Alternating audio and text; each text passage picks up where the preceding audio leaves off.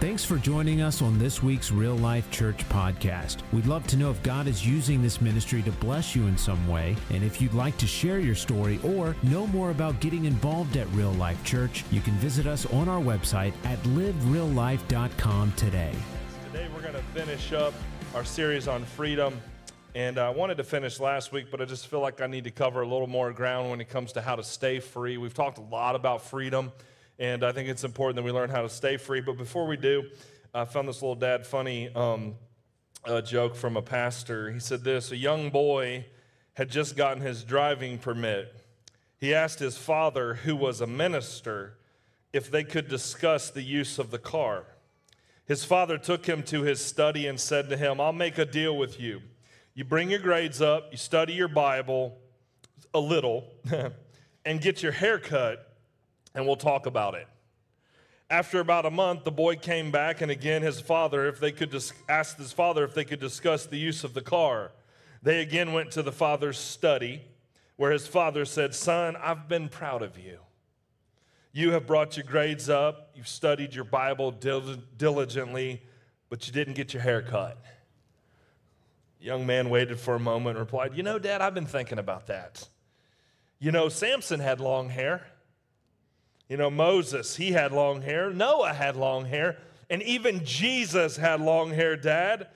His father replied, "Yes, son, you're right. And they also walked everywhere they went."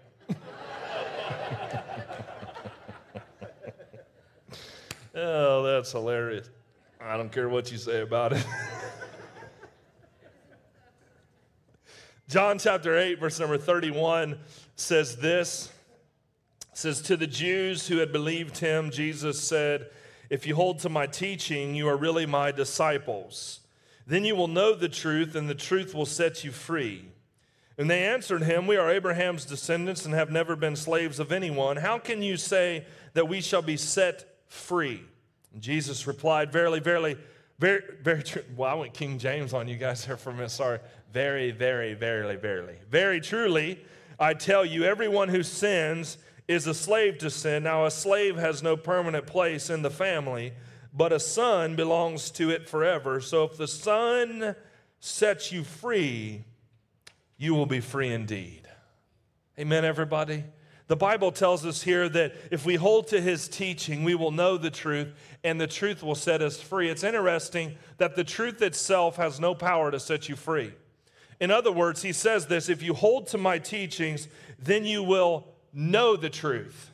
It's the truth that you know and apply that has the ability to set you free. So freedom is an issue. Your Bible's on the shelf with a lot of dust on it. You've not taken the Word of God and held on to it. You have no mechanism by which freedom can stand. You can have moments of freedom, which we'll talk about, but you can't have sustained freedom. You can't have sustained transformation outside of holding to God's word. And he tells you, if you want true freedom, or free indeed means this: it means a reality of freedom right now. There is freedom now, that you can live in this freedom right now. But the only way you can experience true freedom is if you hold to the truth. That truth, you know, will set you free. You know, there's a cycle that we go through in life, and this is from a nation standpoint. When nations go to war and they experience things and they conquer territory, and you can read this all through the Bible, but I'm going to pick up in Luke chapter 11, and we're going to look at this cycle of freedom. And here's how it looks. And so in Luke chapter 11, verse number 24, it says, "When an evil spirit leaves a person," don't make that weird, don't make that weird. Okay, I'm not saying like you're walking around here going, "My name is Legion." No. Some of you, it's just thought patterns. So when a thought pattern leaves a person, it goes into the desert searching for rest. But when it finds none, it says, "I will return to the person I came from." So it returns and finds that its former home is all swept in order. So in other words, I took these thoughts and I dealt with these thoughts, and the negativity or the evil side of those thoughts have left me, and therefore my house is empty. Then he says this, he says, so when it returns, or that thought pattern, which you will just because you deal with a thought today doesn't mean you won't have to deal with it tomorrow. So in other words, he's saying these thoughts are going to come back. This mindset has the ability to come back. This stronghold has the ability to come back. So how do we continually walk in freedom? He says, So it returns and finds its former home is all swept and in order. Then the spirit, or the thought patterns, the spirit finds 7 other spirits more evil than itself, and they all enter the person and live there. And so, listen, here's the key verse, and so that person is worse off than before. In other words, that if we don't have a continual daily repetition of how to walk in freedom and how to walk through this cycle, we could get worse before we get better. In other words, he's saying here, there's an evil spirit that left, there is a thought pattern that left, but this thing's going to come back tomorrow. And notice what he says, it finds the house clean and in order. But listen, it was empty. There was nothing in this house that had the ability to run off the evil spirit or to run off that thought pattern. There had to be something that we fill our lives with, and he says that in order for an evil spirit or a thought pattern that's going to come tomorrow that you dealt with today, so you don't become worse than you did before, there's a process. So there's this cycle, and I'll go back to this verse, but there's a cycle in the Bible and really in the world that people deal with, nations deal with this, governments deal with this, is that they'll experience a freedom moment, okay? We conquer land, we win, we take over, and then we experience prosperity. You can read this in the scripture too, this cycle. So we have a conquering moment, and then we experience some prosperity, and we experience blessing. So let's take this just from an individual standpoint, that there's some areas in your life over the last 6 or 7 weeks that you've really dealt with, and you focused in on it, and you're like, man, I'm going to overcome this thing. And you had some moments of freedom over the last 7 weeks. So you experience this freedom, and then you come into this thing called prosperity, which is, the Bible says, more of a soulless prosperity. Nations come into blessings and Bible stuff. They come into stuff and gold and silver and treasures, and they come into this prosperity moment. So they come out of bondage, they experience freedom, then they experience this prosperity. Here's the thought, though. Prosperity, or that level of blessing, has the ability within itself to produce pride and complacency. Here's what I mean by that. We experience a moment of freedom. Whoa, I'm free. This is great. I feel great. Blessings. Woo, woo. Then that thought comes back in 2 weeks. That same sort of idea comes back in 2 weeks. And we're experiencing blessing and we're enjoying it. However, because we become complacent, we can't sustain our freedom. Hear me this morning. I don't just want you to be free in a moment. I want you to live in sustained freedom that affects you and your kids for generations. And so the freedom cycle, freedom, prosperity. And what happens in complacency is, because we don't live in freedom every day, what happens is out of this prosperity or this pride or this complacency, because when you feel like you're good, it's easy to let the guard down. When you feel like, I got this thing conquered, yeah, I got this thing conquered, I'm gonna whip this thing, I whipped it, I'm good. All of a sudden, complacency comes in, and instead of filling your house with God's word, you leave it empty. And when that thought comes back to you, all of a sudden you find yourself going around the same mountain again. So out of freedom comes prosperity, and prosperity produces bondage if you're not careful. You can go right back into what you were supposed to be freed from if you're not diligent and intentional about filling your house up with God's word, of knowing God's word. So how do you stay free? Galatians chapter 5 verse 1 says, it is for freedom that Christ has set us free. Stand firm. Everybody say stand firm. Which means it's a continual, this stand firm, if you look it up, it's a continual standing firm. It's not a going with the winds and tossed back and forth. There's a firm stand that must take place. And he says, and do not let yourselves. Notice that connotation. Notice that thought right there. Don't let yourself. In other words, you're controlling yourself. You're in control of yourself. You're in control of your level of freedom. You're in control of your level of bondage. He says, listen, you can't blame it on anybody else. He says, your freedom and your bondage is all depicted upon you. And then he says this, he says, do not let yourselves, don't let your guard down in your prosperity moment. Don't let your guard down and be complacent. Don't let yourselves be burdened again or the cycle start again by a yoke of slavery. So here's freedom. Freedom comes in 2 ways. Number one, there's a moment. There's the deliverance moment. You know, the children of Israel, they experienced a deliverance moment. I experienced a deliverance moment where God set me free. He delivered me from a lot of stuff and set me free. May 1994, God set me free from so much stuff. But listen, I could be in a place of bondage if I just lived off a moment. You can't just live off a moment. There's a level of deliverance in a moment, but sustained deliverance and freedom, there's a journey of freedom. So you have the moment of freedom, and then you have the journey of freedom. One represents deliverance, and one represents discipleship. Discipleship is a $10 word for you learn to be disciplined for Jesus, and you really focus in on what it means to be a Christ follower. And so he says this. He says in Galatians 5, it is for freedom that we have been set free. So stand firm and don't get burdened again with the cycle of slavery. Enjoy your moment. I remember when I gave my heart to the Lord, I was fired up. I wanted everybody to know.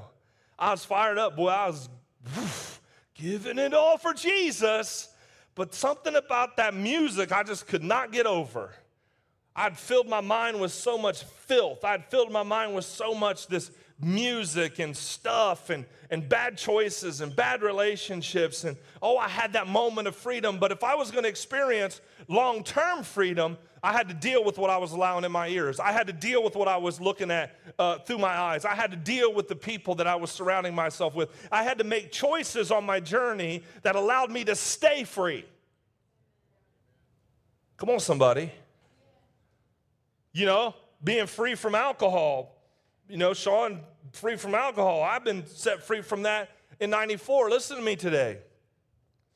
I couldn't just keep going to the bar and going to the parties and expect to stay free. I couldn't celebrate the thing that had got me into bondage. So I had to discard on the journey. I had to say, no, I'm not gonna entertain that any longer because I'm serious. I got sick of being in bondage. I got sick of being wrapped up in the enemy's lies about my life and my destiny. I had to make a decision that I wasn't just gonna live in the moment. I was gonna take Jesus on this journey, and whatever that thing looked like, whatever I had to discard of, whatever I had to start over with, that's what I was willing to do. And you know what? You will reap the fruit of that kind of lifestyle. Luke 15, we're going to look at the prodigal son this morning. You're like, it's Father's Day. This doesn't sound like a Father's Day message. I'm getting there. Hang tight. Luke 15. I'm sorry, I'm not ordinary. I don't just do things like everybody else. So, amen. Luke 15, I'm going to preach what's in my heart today. Jesus continued, there was a man who had 2 sons. The younger one said to his father, Father, give me my share of the estate. So he divided his property between them. Now, what you have to understand in Jewish custom is that when you get the inheritance, that meant that your dad was dead. So in other words, what he was saying to his dad was, you're as good as dead to me. I want my inheritance. So when he asked for that, everybody just thinks, well, he just asked for his money. He just asked for his part of the business. No, what he was communicating to his father was that, guess what? You're dead to me. All I want is that inheritance. So notice what he says. Then it says this, and says, so he divided his property between them, not 13, not long after that. The younger son, together, all he had, set off for a distant country and there squandered his wealth in wild living. This is the boy. After he had spent everything, there was severe famine in that whole country, and he began to be in need. I'm going to give you 4 things on how to stay free out of this prodigal son story. You got this kid that asked for his inheritance. His dad gave his inheritance. He went out and blew it because he didn't understand how to handle money. He didn't understand how to handle wealth. So he thought he could just blow it on everything and everything was going to be fine and God would just bless him. That's not how it works. So he didn't understand this process. And it says because of the famine and he didn't save up and prepare for it, he began to be in need. So how do we stay free? We're going to look at this. Number 1 is this. He was in this state. So number 1 is this. Admit that you need help. Now you think, well, that's pretty simple. I don't know about you guys in this room, you dads, you men. Do you ask for help well? Heck no. YouTube. Heck, I'm going to fix the plumbing by watching YouTube. I'm going to try to figure this engine out in my car through YouTube. I mean, you ask for directions, gentlemen. I don't do that very well. I remember I was getting ready to propose to my wife, and we were in Oklahoma, and she had come down. I had it all planned out, boy. We were going to the Arkansas River, didn't have no water in it. Woo! I was going to take her to this park, and I was going to get down on my knees. She was on this big old rock, and I was ready, boy. I was like, it ain't like today where you got to have like a jazz team and a dance club, and you got to have Disney, Mickey Mouse comes out, and all that. No, we went to the river. where there was no water. Come on, somebody. It was dry as all get out. And I got her in the car, picked her up, had it ready to go, going to go propose, that whole deal. Bro, I got lost. I drove around the same loop 5 times. She finally looked at me and said, "You going to ask for directions?" I said, "Don't you worry about what I feel like doing right now. You just sit there and be quiet." I ain't trying to ask for help. Finally, I pulled into this station. I pulled in this gas station. Dude didn't speak English. I was struggling. I was like, "I need to go to Chandler Park." And he was like, So I had to go to another gas station, ask for help. So I finally was able to figure out how to go. But we struggle asking for help. You know, I love watching YouTube funny videos. You ever seen those weightlifting videos where those guys get under the weight on the bench? And they think, you know, they're in the mirror and they're like, "What's up? Strong." Raw. And they get on the bench and they're all by themselves. And then, click, cling, the weight hits their chest and they can't get up. And you see them tilt the weight off this end and tilt the weight off this end. You know, just get a spotter and try to do what you're supposed to do. Just ask for a little help. You know, and I think that sometimes in life when it comes to living is we don't ask for help. We definitely don't ask for help in areas that we don't want nobody to see. We might ask for help on how to fix our car, or we might ask for help on how to do certain things, but there's areas in our life that we don't ask for help on because we don't want nobody to see that area. You can't get free by being a loner or an island. Everybody needs somebody. Luke 15 says this in verse 15. "So he went, hired himself out to a citizen of that country who sent him to his fields to feed pigs." So here's this kid. He's got the money. He's squandered everything. Now he's going out and he's going to feed pigs. This is his job. He went from loaded to pig pen. Here's what it says. It says he longed to fill his stomach with the pods that the pigs were eating. Now, how desperate do you have to be to eat pig food? Now, I can see if you kill the pig and make some bacon, come on, somebody, I can see that. But to eat their food? Then he says this, he says, "But no one gave him anything." He couldn't even get the pigs to give him some grub. This is how low this cat was. And he says this, "When he came to his senses, he said, 'How many of my father's hired servants have food to spare?'" And he's starting to think about what he had done. He started to go, "I'm in the pig pen eating pig food, and all of my father's hired servants, they're not even sons, they're sitting at the table probably eating a full course meal right now, and I'm in the pig pen." Notice what he says. Notice what the Bible says. It says, "When he came to his senses." In other words, he had had enough. He had had enough of the decisions he had made. He was tired of the bondage. And so guess what? He had to make a decision in this moment. Was he going to stay in the pig pen, or was he going to return to his father's house and ask for help? You know, the biggest thing that keeps men from asking for help is your pride. As if you don't have anything wrong. As if you don't have anything that you're dealing with. Now, pride is a mask. And that mask is something that needs to be pulled off, because that pride really is rooted in fear. You're scared of what somebody else is going to think about you because you have an image. You're scared about what that means, and so you can't tear down that mask. You can't ask for help. But God's requirement, in order for us to stay free on this journey, you need to find somebody that you can come to and say, "Hey man, I need your help. I'm struggling in this area. I'm struggling with this. She's getting on my last nerve. Help me." And he's like, "I'm in the same boat, brother." Ask for help. Number 2 is this on how to stay free, is humbly repent to God and others. Now that word repent's a $15 word for change your mind. Change your mind. Humbly repent, humbly change your mind to God and others. Change your mind means to go in a different direction. Listen, if I was ever going to get to my destination with my wife, in order to propose to her, I was going to have to change course. I was going to have to humble myself and say, "You know what? This way is not working, and the end result is not, I'm not going to accomplish my end result if I don't ask for help and then humbly say, 'Honey, you know what? We lost. I don't have any idea where we're at right now. I repent. I changed my mind. I'm going to go in here and ask this cat, and he's going to tell us how to get there. And when we get there, we're going to be overlooking the beautiful, dry Arkansas River. And I'm going to say, will you, amen. Will you marry me? Will you be mine? No, but if I just keep driving around and don't ever just admit it, 20-something years into marriage now, you still don't admit, you know what I mean? You don't ever, there's some stuff you don't change your mind. Okay, moving on, same marriage talk. All right.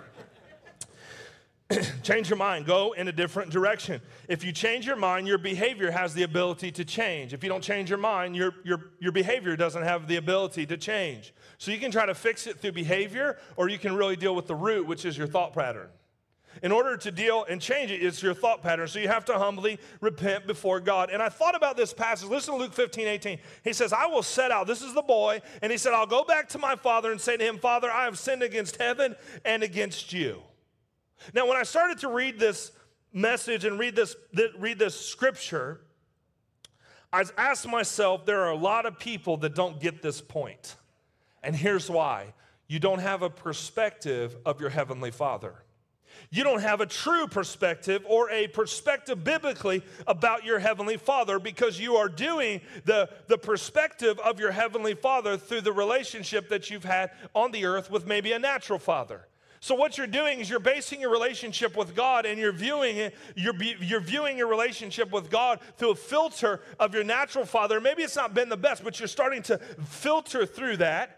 And here's what it said. And so I started to ask myself, why in the world this kid says, I'll set out and go back to my father? Why? Because I don't believe this is the first time this kid messed up. Come on, all of you with children. Multiple times, multiple days, as Chase would say, he's going to whip me with the paddle. Multiple times. Here's the point. The point is that in a moment, this young man seen how his father was going to respond to him. Something along the lines of him growing up in this household, his father responded, because why would he go back to a father that's going to abuse him? Why would he go back to a father that's going to condemn him? Why would he go back to a father that's not going to receive him? Why would he go back to a father after wasting his hard-earned money on pigs and crazy living? Why would he go back to a father that would condemn him? No, I believe over the course of time, this son saw something in his daddy that in his lowest moment, that all of a sudden he said, you know what? My dad's not going to reject me. I might not be worthy, or I might not feel worthy, but my dad's not going to reject me. He's not going to condemn me. He's not going to throw me out with the dogs. No, because I seen 10 years ago that my dad had grace and mercy upon me. So all of a sudden the perspective of his dad changed, which caused him to run back to his daddy.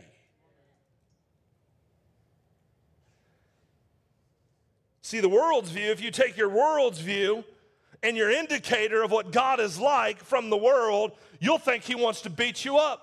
You think he wants to tear you down. You think he wants to condemn you. You think he wants to judge you. That's not what the Bible says. For God so loved the world. Come on, somebody. God didn't condemn the world. God didn't punish the world. God gave his son because he loved the world. And for God so loved the world that whoever would believe in him would not perish but have everlasting life. In other words, it's love that motivates him, not condemnation. So when you see your father that way, you can run back into his arms in a place of brokenness. You can humbly repent. See, God, I believe this son understood this. God does what man can't do, and that's forgiveness of sin. This kid had sinned, and he had missed the mark, and he had messed up. But he'd seen a perspective of his father that Jesus is trying to communicate about the heart of this father. And some people read this passage like, well, the father should have ran after him. No, he shouldn't have.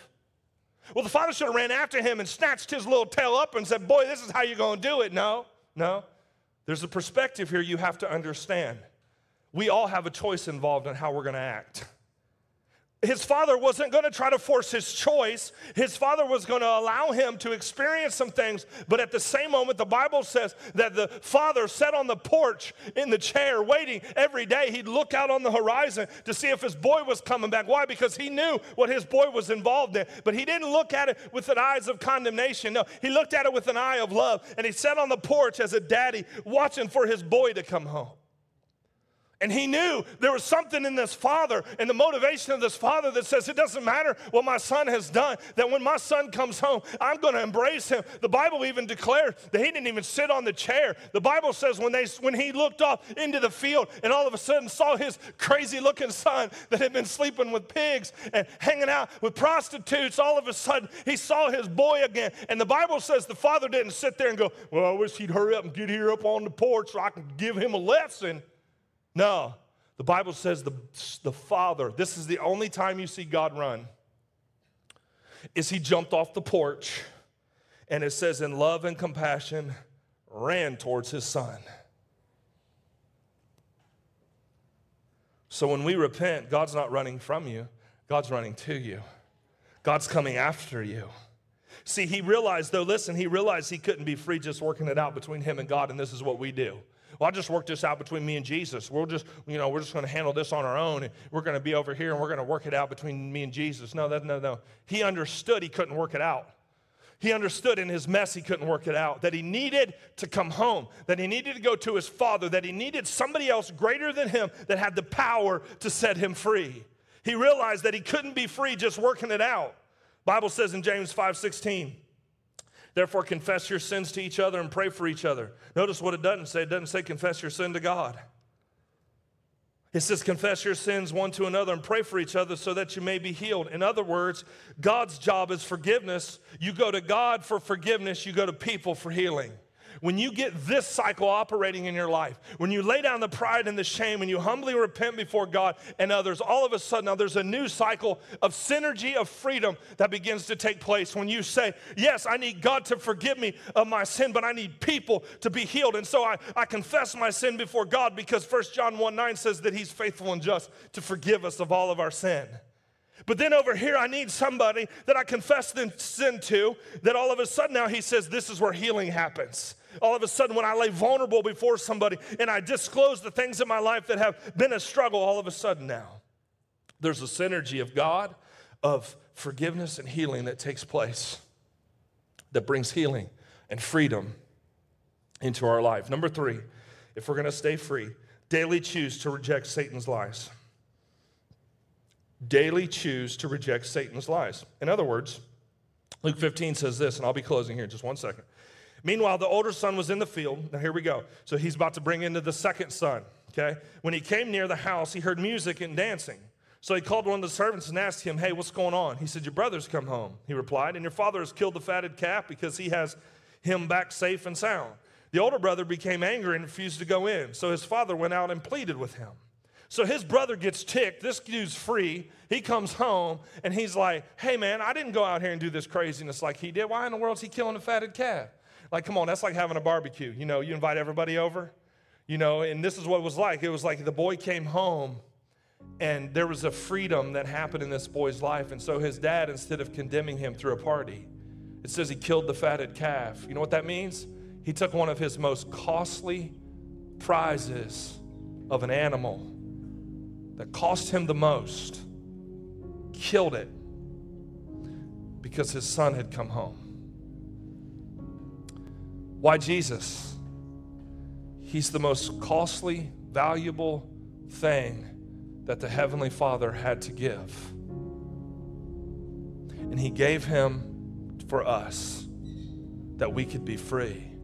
You know, the Bible also continues to say in verse 27 or verse 29, it says, but he answered his father, look, all these years I've been slaving for you and never disobeyed your orders, which is a lie. Come on, somebody. You got kids, they always, I've never done anything wrong disobeying your orders. You lie, you fry. Yet you never gave me even a young goat so I could celebrate with my friends. In other words, you never ordered pizza for me because I've been so good, so I could have a party with my friends. But then he says this, but when this son of yours, like that's his brother, when this son of yours comes home, who has squandered your property with prostitutes, come home, you killed a fatted calf for him? My son, the father said, you are always with me, and everything I have is yours. In other words, the enemy's always going to lie about your freedom. Oh, you're not really free. No, God didn't really say that. No, you're going to go right back to where you were. No, that's not what he said. See, you have to reverse the lie with the truth. It's the truth you know, the truth that God puts in your heart, that you reverse the lie with the truth you learn in John chapter 8 that we started with, when applied, will keep you free. Free indeed, guys. Yeah, I'm telling you, there's no other way. I'm sorry, you can't fill your mind with stuff and expect to stay free. It's not a moment God's calling to you to. He's calling you to a journey of freedom. Number 4, in closing. Daily choose to receive God's truth. Luke 15:22 says, but the father said to his servants, quick, bring the best robe, put it on him, put a ring on his finger and sandals on his feet. Bring the fatted calf, kill it. Let's have a feast and celebrate. For this son of mine was dead and is alive. He was lost and is found. So they begin to celebrate. Daily choose to receive God's truth. These 3 things, robe, ring, and sandals, all mean something. The Bible says that you're the righteousness of God in Christ, and he has given you a robe of righteousness. Righteousness is a church word, a $10 word for some of you that may not even know what the word righteousness means. It means this. It means to be in right standing with God. Literally, it's how you see yourself in God. Righteousness is how you see yourself in God. It's your position in God. See, you were once an alien, now you're the righteousness of God in Christ. You were once an outsider, now you're an insider. Now you can see through God's eyes. And he says this, he said, put a robe on him. Because his perspective has now changed. Now he said, yes, he came back home. He gave his life to me. So now he's in right standing with me. Therefore, he has access to everything that I own again. Number 2, he says, put a ring of authority on it. Every family had a signet ring. It was a signet ring, and what they would do is they would seal documents with it. They would dip it in hot wax, and they would seal envelopes. They would seal documents, and when that document was sealed, you couldn't reverse it.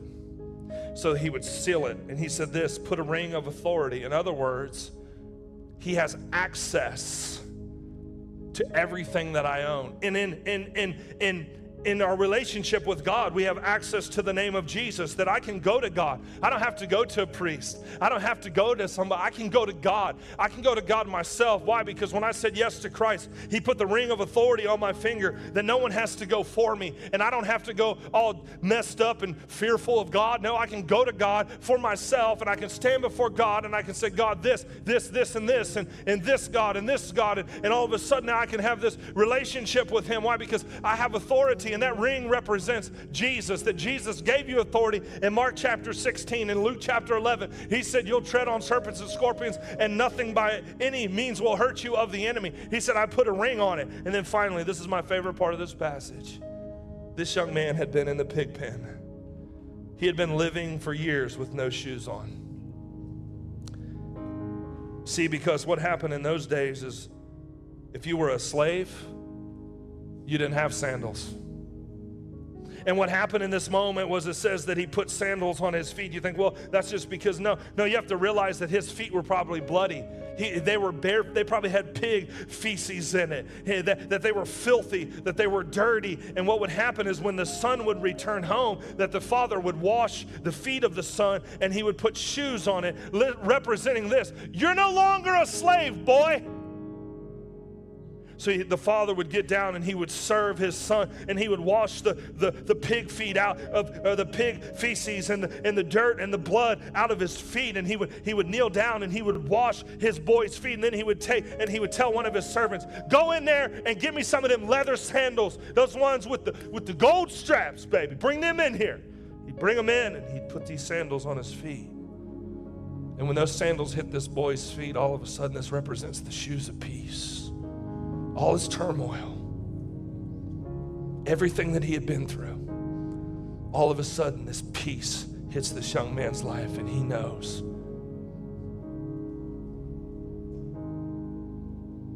I'm no longer a slave, but I'm a son. In other words, as Paul said, we don't have to be slaves to sin. We can be slaves to righteousness, that we can live, breathe, and walk in our freedom every single day. My encouragement to you, church, for those of you that are our guests, those of you that are regulars, listen, don't make freedom a moment. Make it a journey, that every single day you fight for it and you stand firm in Jesus and watch him change your life. Amen, everybody. Amen. Let's give the Lord a big hand clap.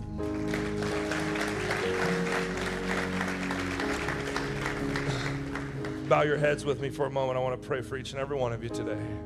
If you're in this place, just bow your heads, close your eyes for a moment. If you're in this place, you say, Jason, I felt like a dirty slave for a long time. I felt like dirty, like I'm separated from God and I don't have a relationship with God, and I want to come home today.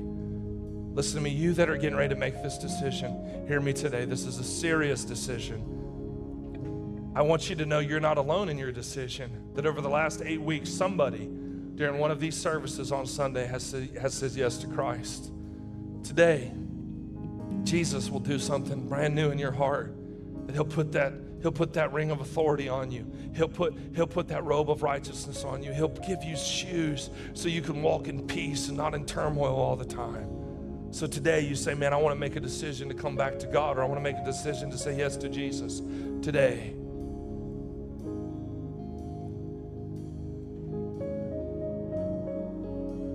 As you search your heart, as you think about your life for a moment, you say, that's me, man, I need to come home. I need Jesus in my heart today. If that's you, will you raise up your hand? I want to pray for you. I'm not going to call you for it. I just want to pray for you this morning. Anybody at all? Say, yes, that's me. I need prayer. Anybody at all?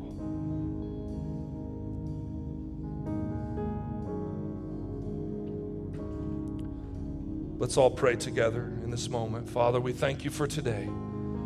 Thank you for what you're doing in this room. I pray today, God, in this moment, that God, you'll touch a heart, you'll touch a life today, that we can walk this journey of freedom out. Thank you today for the dads, Lord. I pray for a new revelation of freedom for them, that they can walk in their calling as a dad, that God, you'll do something brand new and different in their life today.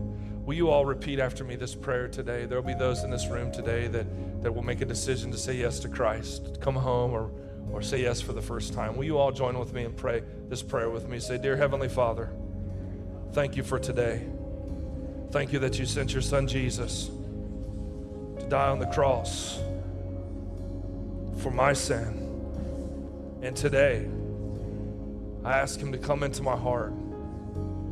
I ask him to make me a new creature, new person. Today, I invite the power of the Holy Spirit to help me in this journey called freedom. And so today, out with the old and in with the new. In Jesus' name. Amen. Amen. Amen. Come on, listen to me this morning. Thanks again for listening to our podcast. Be sure to connect with us on social media, the RLC app, and online at livereallife.com.